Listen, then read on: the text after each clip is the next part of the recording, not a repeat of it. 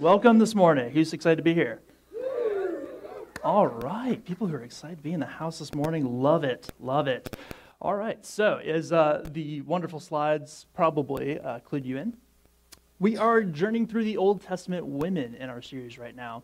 So, a couple of weeks ago, Justin kicked us off by talking about Eve and talking about the role of women in general, the meaning of helper, and all this other great things. So, if you missed that one, go back into the sermon catalog. You can find it. It was great. Last week, we had a message on Sarah. Yes? Yes? All right, so if you missed that one, also good. So we're just kind of moving through the chronology at this point. Today, we're going to be doing a two-for-one, actually. We're covering both Leah and Rachel. So the story of Leah and Rachel kind of comes up in Genesis 29. And so that's kind of where we're going to be navigating the text today. We have a good bit of terrain to cover because we're going into 29, 30, and a little bit of 35, just a little bit. So for our time together, I thought it would be a good thing to just kind of journey through the text and figure out how these characters are, how they develop, and what things we can learn from their lives, right?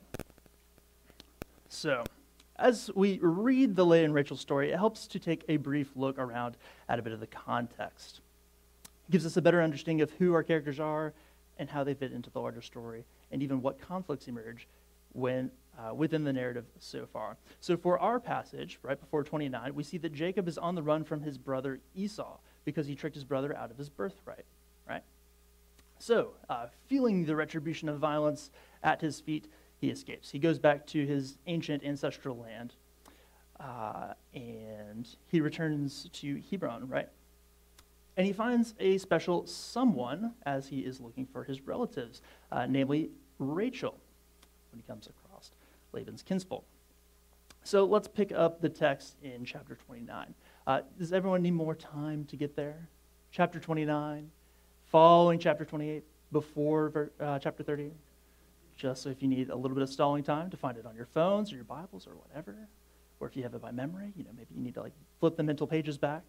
You're good? Okay, great. So the text says, and I'm reading from the NRSV. Then Jacob went on his journey and came to the land of the people of the east. As he looked, he saw a well in the field and 3 flocks of sheep lying there beside it. For out of that well the flocks were watered. The stone on the well's mouth was large, and when all the flocks were gathered there, the shepherds would roll the stone from the mouth of the well, water the sheep, and put the stone back in the place of the mouth of the well. Okay. Jacob said to them, "My brothers, where do you come from?" And they said, "We are from Haran," not Hebron, Haran. He said to them, "Do you know Laban, son of Nahor?" They said, "We do." He said to them, "Is it well with him?" "Yes," they replied. "And here is the daughter Rachel, coming with the sheep." He said, "Look, it is still broad daylight. It is not the time for the animals to be gathered together. Water the sheep and go pasture them." But they said, "We cannot until all the flocks are gathered together, and the stone is rolled from the mouth of the well. Then we water the sheep." So in case you came to Love Chapel Hill with any questions about ancient sheep tending practices, don't worry, we have you covered this morning. All right, moving on. When he was still speaking with them, Rachel came with her father's sheep, for she kept them. Now, when Jacob saw Rachel, the daughter of his mother's brother Laban, and the sheep of the mother's brother Laban, Jacob went up and rolled the stone from the well's mouth and watered the flock, and his mother's brother's Laban. Mother's brother Laban. Say it 5 times fast. I dare you. Then Jacob kissed Rachel and wept aloud. And Jacob told Rachel that he was her father's kinsman and that he was Rebekah's son, and she ran and told her father. So we have a nice little family meeting out in the middle of the wilderness. Great. So essentially what we have here is the beginning of the Rachel and Jacob love story. If you know anything about how the story goes from here, well, let's continue. When Laban heard the news about his sister's son, Jacob, he ran to meet him. He embraced him and kissed him and brought him into his house. Jacob told Laban all these things, and Laban said to him, "Surely you are my bone and my flesh." And he stayed with them for a month. So after the introductions, Jacob is welcomed by his extended family, and what follows next if you've grown up in church circles, is probably the more familiar part of the story, right? So the author of Genesis continues. Then Laban said to Jacob, "Because you are my kinsman, should you therefore serve me for nothing? Tell me, what shall your wages be?" And now Laban had 2 daughters. The name of the elder was Leah, and the name of the younger was Rachel. Leah's eyes were lovely, which is another way of saying in the ancient world soft, or that it translates out as she didn't kind of meet the cultural standard of beauty, right? She was softer on the eyes than her sister. So Leah's eyes were lovely, and Rachel was graceful and beautiful. Most people comment on it and say, oh, they're giving a little bit more description towards Rachel. Maybe this is trying to elevate one over the other. The historic meaning of names, when we're looking at this, Leah kind of translates out to cow. Do with that as you wish. But anyways, they're trying to draw a little bit of a contrast. Similar contrasts are going to follow as we're getting into the narrative. So, with all of that, Jacob loved Rachel, so he said, I will serve you 7 years. He's saying this to Laban. I will serve you 7 years for your younger daughter, Rachel, the one he met at first. Maybe you're trying to play it off as a love at first sight thing. Great, go for it. Laban said, it is better that I give you to her than that I should give her to any other man. A classic father-in-law line by the sound of it, right? So he says, stay with me. So Jacob served 7 years for Rachel, and they seemed to him but a few days because of the love that he had for her. 7 years.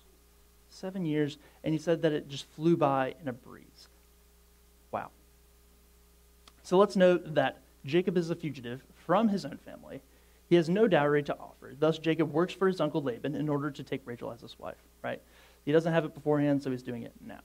So, this has got to be some type of different pursuit, right? Especially as we're thinking about our day and age today. He's willing to work 7 years, and the narrator tells us that in the span of time seemed to him but a few days because of the love that he had for her. Important note, besides the Song of Songs, right, this is the primary example in Scripture where marriage for love appears as a key motif, right? So if we're trying to examine the places where this kind of comes up in Scripture, we have Song of Songs, and we have this, right? Just in case you were wondering. We continue on with the story. Then Jacob said to Laban, give me my wife that I may go into her, for my time is completed. He's finished the 7 years. So Laban gathered together all of the people of the place and made a feast.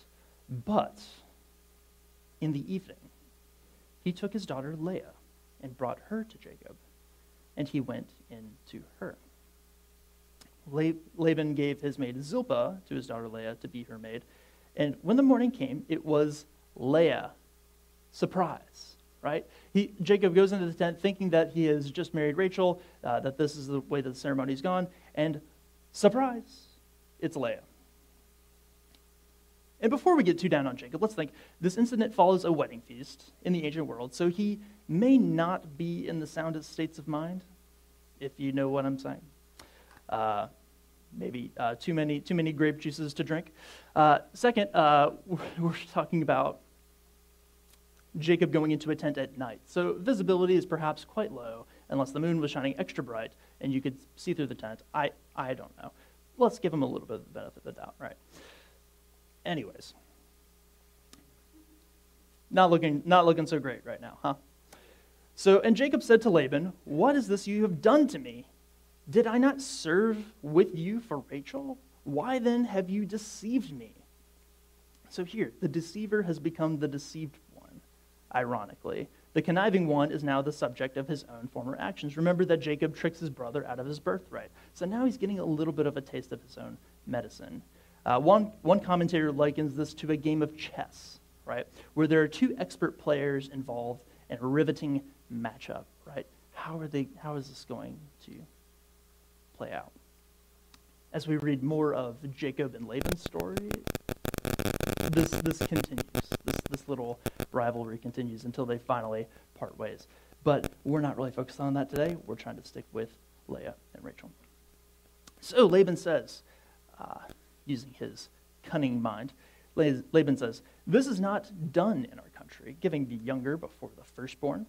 Complete the week with this one," right? Because there was a whole marriage week.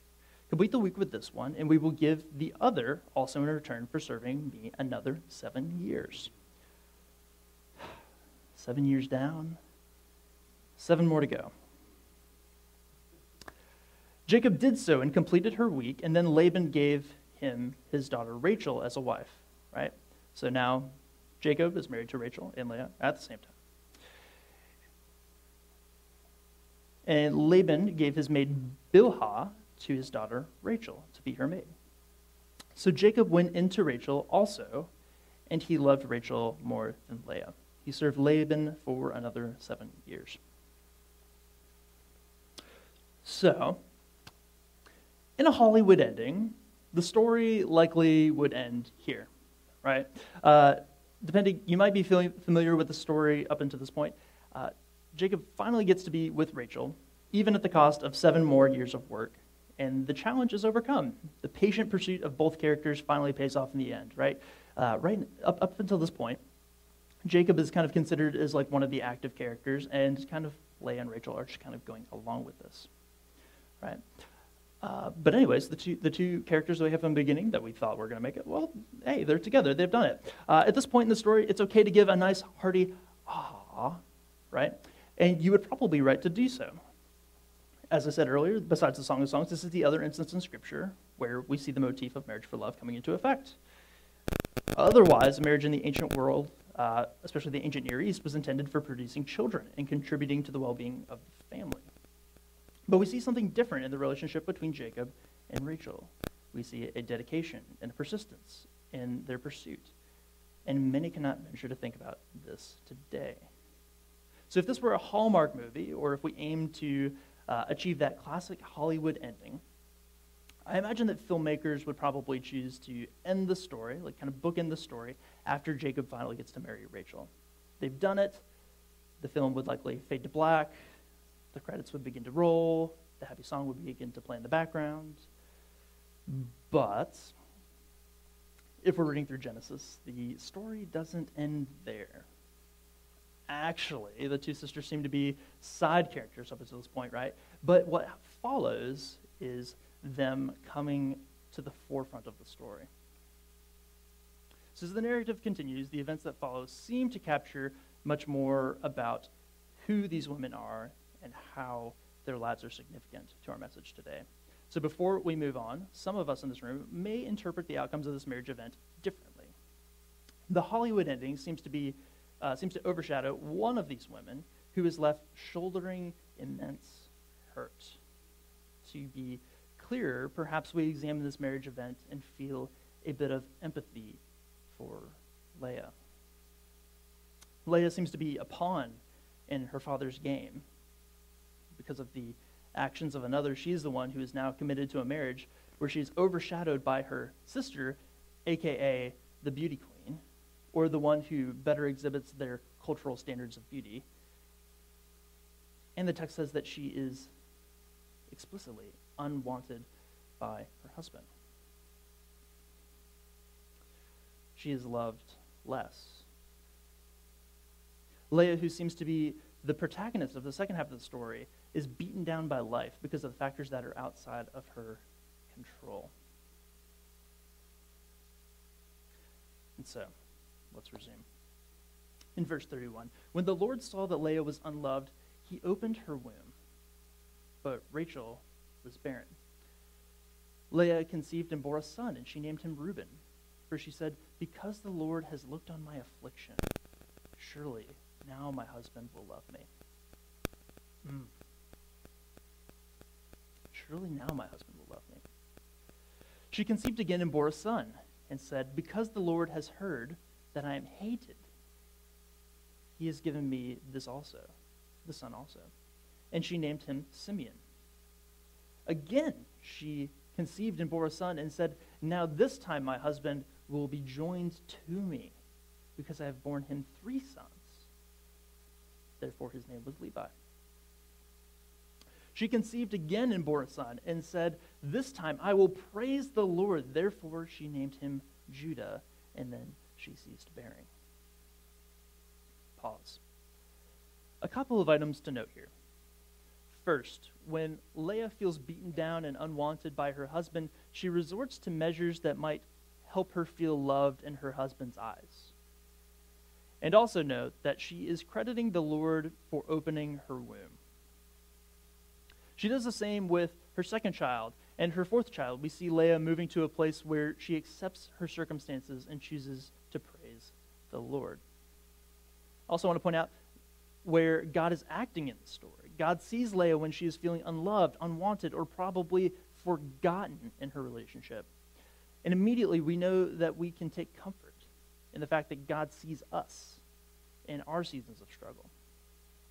Sometimes this is a great comfort in and of itself for followers of Jesus, right? God sees us in the valley. God sees us when we're feeling at our lowest, when we're feeling forgotten, right? But God also chooses to work in Leah's life. In this season of struggle in Leah's life is where God begins to establish the 12 tribes of Israel, which we follow through the Old Testament and see leading up to the life of Christ, where God brings rescue to our world. So when times are hard, God is still working things together for good, right? We don't see these things, but in the grand scheme, God is still working. He's still good. He is still pursuing us when it doesn't feel like others are. So, let's look at Rachel. This is chapter 30, verse 1. When Rachel saw that she bore Jacob no children, she envied her sister. And she said to Jacob, "Give me children or I shall die." Sound a little dramatic? Maybe, but also it's highlighting a deep groan of her heart, right? Think about where a character would have to be in order to say something like this.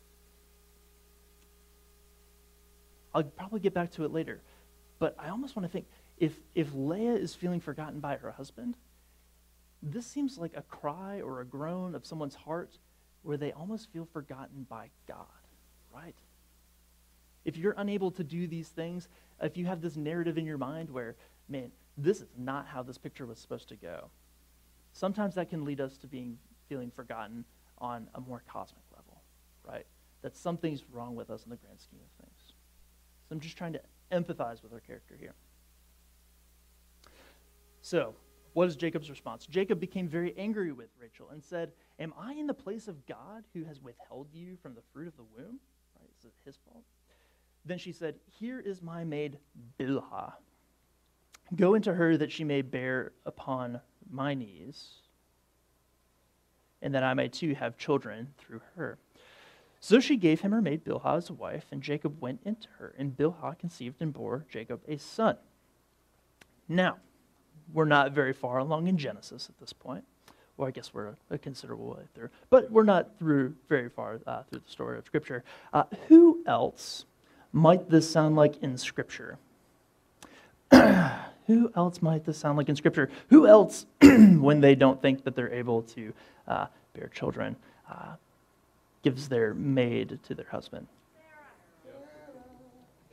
If you were thinking Sarah, you would be correct. Right? So we have a character kind of falling into this old narrative arc, right? When they, quite frankly, just kind of don't have that trust in God, when they don't have that firm foundation of belief that things are going to play out. They take matters into their own hands. So then Rachel said, "God has judged me and has also heard my voice and given me a son." Therefore, she named him Dan. Then Rachel's maid Bilhah conceived again and bore Jacob a second son. Then Rachel said, "With mighty wrestlings I have wrestled with my sister, and I have prevailed." Doesn't sound like it's necessarily her victory, but her maid's, but still, let's move on. So she named him Naphtali. So notice how this narrative now takes the tone of a competition in how Rachel speaks. It is as if part of her identity is bound up in being able to produce more offspring than her sister. Apparently, being the more favored sister by Jacob is not enough, and in doing so, she slips into the pattern of another famous figure in her lineage who gives the servant to her husband when they have lost sight of the possibility for bearing children. It's possible, too, that Rachel potentially sees herself or fears seeing herself as unwanted because of her barrenness, right? Getting locked into this mindset of compare and contrast, right? Continuing on, verse 9. When Leah saw that she had ceased bearing children, she took her maid Zilpah, now just like Rachel, and gave her to Jacob as a wife. Then Leah's maid Zilpah bore Jacob a son, and Leah said, "Good fortune," so she named him Gad. Leah's maid Zilpah then bore Jacob a second son, and Leah said, "Happy am I, for the women will call me happy," so she named him Asher. And the difference in names is so shocking. The tone is largely a positive one when we're considering the names that Leah is giving. Good fortune, happy, right? Even before that, God sees me where I am, right? These types of names. The name, I will praise the Lord, right? We have Leah's names, and then we have Rachel's names over here, where it seems to be more competitive. God is giving me, this thing, so I can now be competitive, right? There's a difference in the way that they're kind of voicing their concerns, right? And the thing about the names in this passage, right, is that we don't always get their direct feelings, right? But we do see a lot of their character in how they express names, how they act, right? Interesting part. We're talking about characterization. Verse 4, in the days of wheat harvest, Reuben went and found mandrakes in the field. Some of you guys might be thinking about the Harry Potter reference. Was it Professor Sprout who's like telling people how to like pull up the mandrakes out? Actually, like the shape would probably look the same. Mandrakes would have been an aphrodisiac in the ancient world, so if you were trying to procreate, then this would be a good thing to acquire. So reading this, in the days of the wheat harvest, Reuben went and found mandrakes in the field and brought them to his mother Leah. Okay. Then Rachel said to Leah, "Please give me some of your son's mandrakes." All right, the aphrodisiac. But she said to her, "It is a small matter that you have taken away my husband. Would you take away my son's mandrakes also?" Kind of adding insult to injury, right? Leah already feels like at the bottom of the pyramid. And now it's like, oh, you want to take this as well? Goodness. So Rachel said, then he may lie with you tonight for your son's mandrakes. When Jacob came from the field in the evening, Leah went out to meet him and said, "You must come into me, for I have hired you with my son's mandrakes." Doesn't sound like a very healthy relationship if you're asking me. You have to hire someone, paying for services. At this point, if Rachel is modeling Sarah in the grand narrative of the story, how should we say this? Leah is kind of modeling her father, right? In the sense of like purchasing and selling, is what some commentators will tell you. So, he lay with her that night, and God heeded Leah, and she conceived and bore Jacob a fifth son. And Leah said, "God has given me my hire because I gave my maid to my husband." So she named him Issachar. And Leah conceived again, and she bore Jacob a sixth son. Then Leah said, "God has endowed me with a good dowry. Now my husband will honor me because I have borne him 6 sons." Over and over again, they think that they can finally feel wanted by the person who should want them by going towards these sorts of means, right? Does Jacob finally express this towards her? Can anyone take a guess? No. So she named him Zebulun. Afterwards, she bore a daughter and named her Dinah. Then God remembered Rachel also, and God heeded her and opened her womb. She conceived and bore a son, and God has taken away my reproach. And she named him Joseph, saying, "May the Lord add to me another son." Right? So Rachel finally bears a son, names him Joseph, and she's expecting, okay, from here things should go well.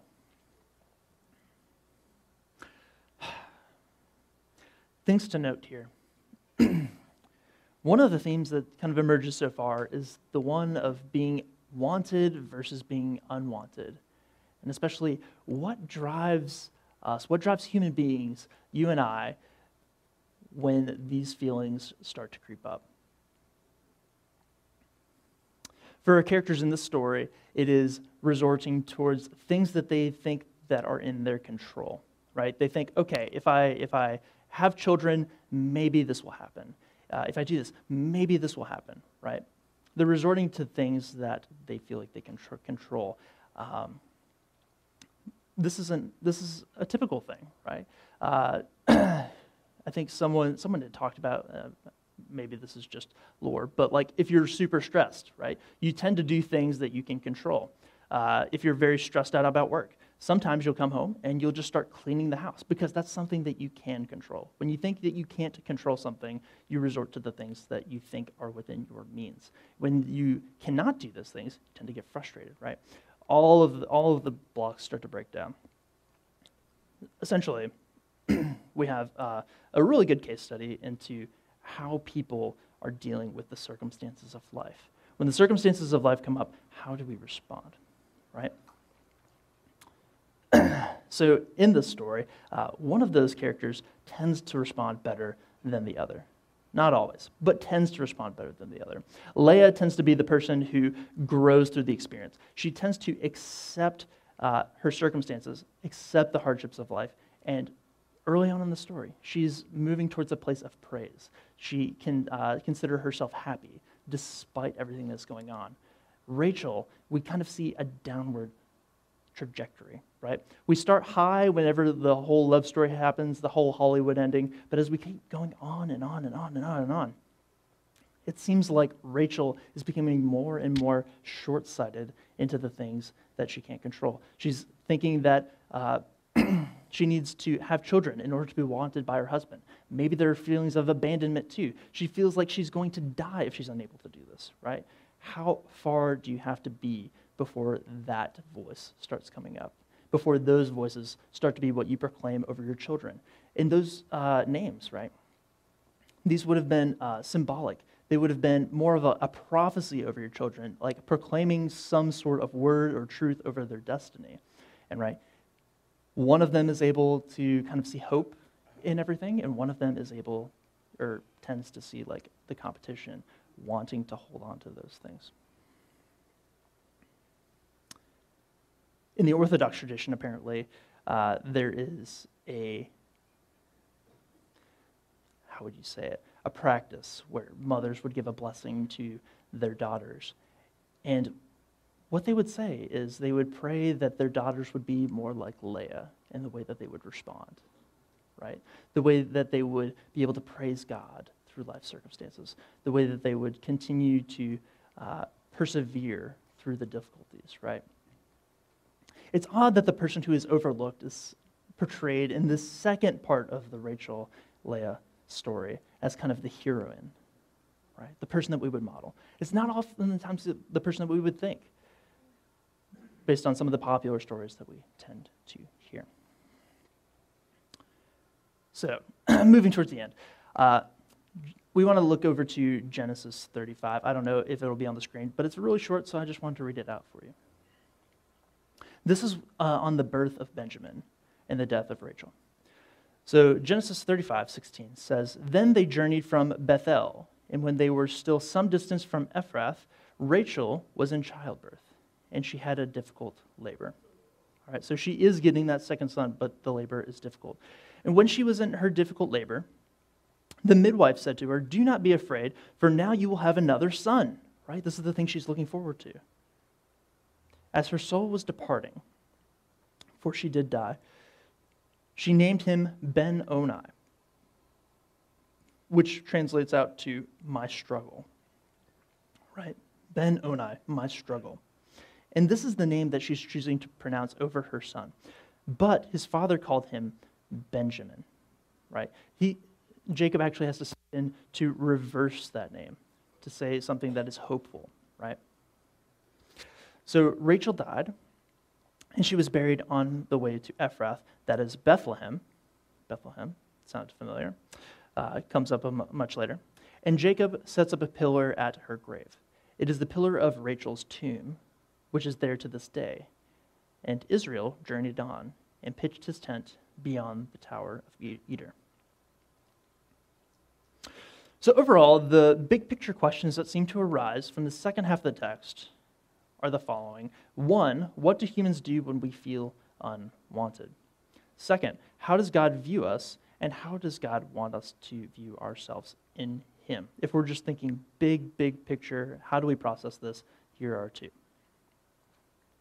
First of all, it's helpful to know that God sees us in those places when his people feel unwanted, and that he moves in spite of their worldview, in spite how they're interpreting these things, right? When Rachel is saying all these competitive things and trying to ascribe God in that situation, God is still working. He still sees his people, right? He's not waiting for us to have the right worldview, all of the T's crossed, the I's dotted before he moves. He sees us and he works in our spaces, despite how we're acting, how we're viewing reality, all of those things, right? And the other thing is that he sees. The number of times where the text says God saw them where they're at, sometimes that's a really huge comfort to us, right? When we don't feel seen. So, of these 2 points, first, let's quickly talk about the reality of feeling unwanted. When humans, you and I, feel unwanted, we go to places where we wouldn't usually go. Unnatural places. It wouldn't be our first choice, anyways. We have the potential to retreat from something or someone, to turn to something or someone, or maybe we turn into something or someone when we feel beaten down by life. Let me say that again. We have the potential to retreat from something or someone, to turn to something or someone, or maybe we turn into something or someone when we feel beaten down by life. When we feel unwanted, we humans are about the business of saving face, right? You've heard that expression. Recovering something that we think was lost in order to convince ourselves that we are okay. When we feel unwanted, we tell ourselves lies about our circumstances, or we project our feelings about a circumstance, right? Such as the naming of names, right? It's one of the ways we kind of figure out about our characters. So think about how Rachel speaks unkind names over her sons. Names that are meant to be a word over their lives because she feels like she is losing somehow. And she takes these feelings and pronounces them on others around her.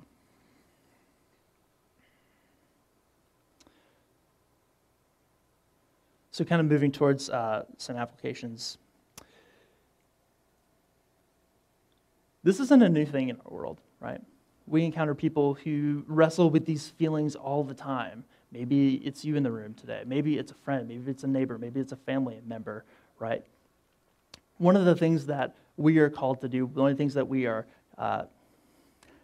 as people who are in community and looking out for others, is to see and to be involved in others' lives, right? When they are not kind of feeling on top of things, when they're starting to project these narratives, we are kind of able to step in to speak truth, right? So as we're moving through, what does this story mean to us as followers of Jesus? So as I was preparing, the story of Rachel and Leah is significant in the way that the narrative thoughtfully probes the feeling of being unwanted that so many people, including followers of Jesus, struggle to overcome. The narrative is significant to us because it shows us concrete cases where God inserts himself into the picture and makes himself known to his beloved ones. Notice I said beloved ones in their distraughtful circumstances. This is a reminder that God meets us in the moments when our hearts and minds are focused on our circumstances. Think about Peter in the New Testament, who attempts to walk out to Jesus on the lake, but gets sidetracked by his circumstances, the waves, and finds rescue in Jesus' outstretched hand. So also does Leah find comfort in her spiritual walk when she reorients her gaze, right? When she reframes how she's seeing life. One pastor or preacher talks about this as like second half of life spirituality, where in the first half you're kind of constantly battling the waves, just trying to persevere, and then by the second half you should have this this renewed perception of the world, where you're able to say, despite all of these circumstances that I'm having to overcome, God is still here, God is still moving, and I can depend on that. Moreover, the sermon means that we too can find hope when we feel unwanted or unaccepted in this world, even if we can't secure feelings of value from those who we value. Example, friends, family, colleagues, spouses, neighbors, you name it, right? Who are in our midst. We can find this rest and find it in the fullness from the one who loves us beyond our wildest imaginations, right? We can find this rest in God, who is our firm foundation, right? So many of the circumstances are always shifting around us, but if we place our lives on that firm foundation of Jesus Christ, right, then we'll find comfort, we'll find solace, we'll find rescue. Finally, this passage is a comfort, or can be a comfort to us, because it helps us know that we are seen. It helps us know that we are seen, and we are seen by God. For this story, I think we tend to give Rachel maybe a bad rap. She's the sister who seems to have everything going for her. She is the apple of Jacob's eye. However, she is discontent. She wants so badly to produce sons, but she is barren. And as the story goes, God opened the womb of Leah when he saw that she was unwanted by Jacob. So eventually, after trying and trying and trying, she feels helpless. The attitude here seems to be the type of helplessness of essentially feeling unwanted by God, right? The thing we talked about earlier. So how could it possibly be that I'm unable to overcome this? What could I possibly do to deserve this? These are some of the things that we tend to roll over in our minds. How could it be that I go through this? What could I do to deserve this, right? Some narratives that we kind of feed ourselves. And, we imagine living in a world much different from our own, where, for women in particular, the role of the wife was to produce offspring, and the stress and the shame of not being able to carry out this reality, having no idea why you were unable to make this happen. So to cope with the feeling of being unloved by another is a tremendously difficult reality. But to shoulder the feeling that you are somehow not valued or not loved by God of the universe, the God who's so intentionally, or is so intentional that he knows the numbers of hair on your head, that impression, right, to feel abandoned by God is tragic, if not just outright dreadful. It's a whole other degree of loneliness. Nevertheless, God shows himself. God shows himself despite where we're at. Sometimes we get so enmeshed in our circumstantial loneliness that we forget that God is with us, that God is for us, and that we are God's beloved, that we are wanted by God. Today, you are wanted by God. No matter what's going on in the world, you are wanted by God. Your friends, your neighbors, your family members are wanted by God. We are wanted by God. So a couple of things when we're talking about being wanted by God. Justin, if you want to start coming up, because he's going to lead us in communion. Practical things that can help us reorient our gaze. So I talked about earlier, we are in a Christian community, right? We're here for one another. We're looking out for one another. When we start to speak these lies over ourselves or over our circumstances around us, we're able to help each other out, right?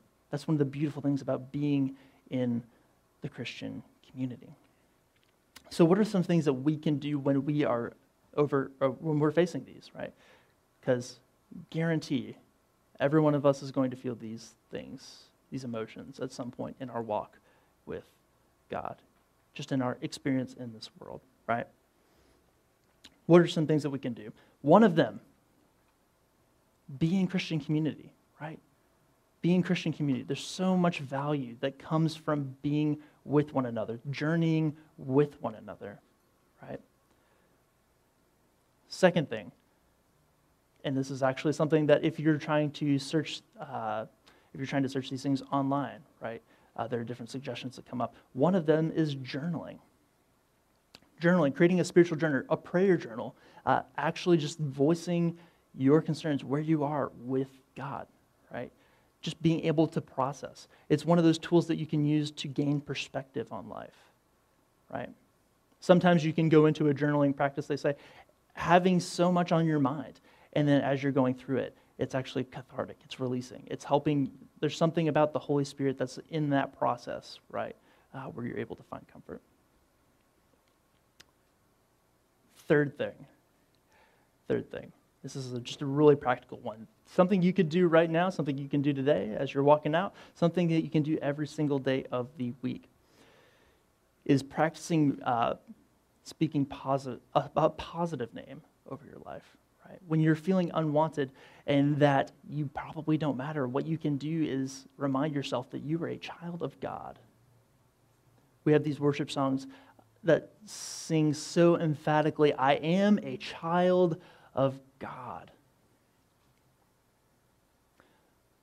Someone I used to know, still do know, it's not past tense, someone I still do know, he will always tell people, especially in spiritual formation circles, like, and just as a word of encouragement, as you are going through life, just remind yourself that you are a prince or you are a princess of the kingdom of the living God.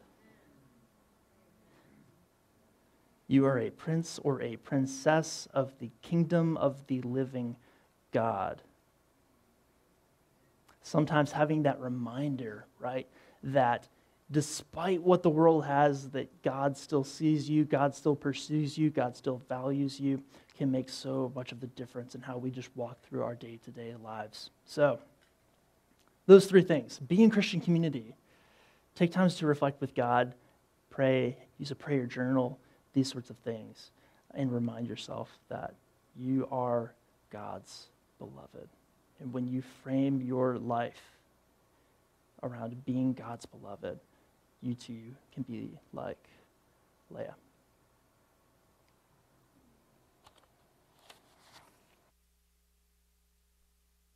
Let's pray.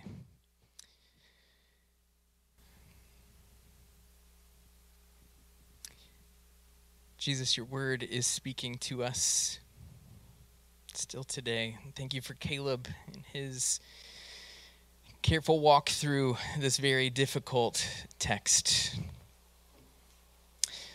There's a story from long ago that reminds us as we look around at how messed up the world is today around us. It's been messed up for a long time. But God, you are at work and you are speaking hope and bringing a way of redemption even through the stories of oppression, the stories of broken relationship, the stories of self-seeking power. God, you are at work, sometimes in spite of it, but God, to bring about the goodness that you set out from the foundations of the world. And so meet us here at this table today. We pray over the bread and the cup, God, that we would encounter you, to know that you see us in this moment with all that we carry.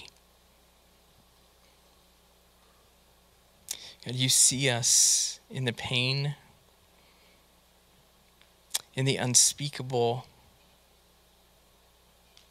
parts of our lives that we want to hide. We tend not to share because we worry about what others will think. But God, what you ask of us is a broken and contrite heart. God, open before you in surrender to say we can't do it on our own. And so we need you. We need you today, God, to meet with us here. That we know that we are not worthy on our own, but we are worthy because you love us, that you made us, that we bear your image.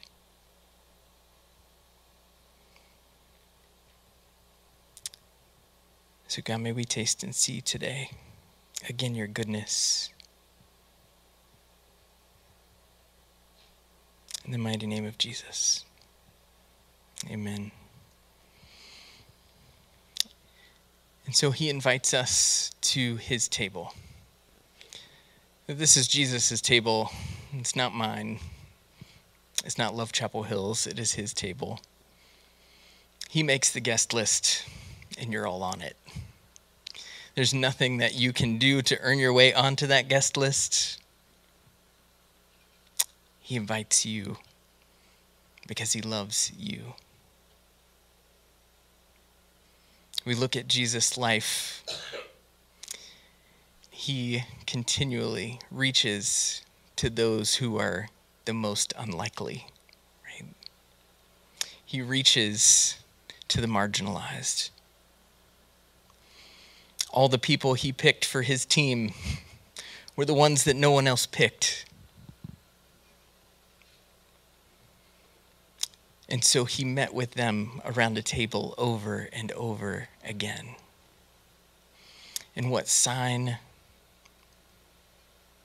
could we possibly need to know how much he loves us? So beyond the shadow of a doubt, he gave his own life that we might have life to the fullest. And so the simple sign that he sat with the disciples on his last night with them, the common bread and the common cup. He said, each time you receive this, do this in remembrance of me, that my body was broken and my blood was poured out for you, for the forgiveness of sins, and that you might have life everlasting. And so, friends, this is a sign for you today. As you receive the bread, you take it and dip it in the cup. You receive it and know in your heart of hearts that he gave it all for you. So we invite you to come today. We're going to come down to your right. We'll come across the front, and our servers are ready. They'll tear off the bread for you, and you dip it in the cup. You can take it here. You can take it back to your seat. Just reflect that he loves you. You are his beloved. Come to the table.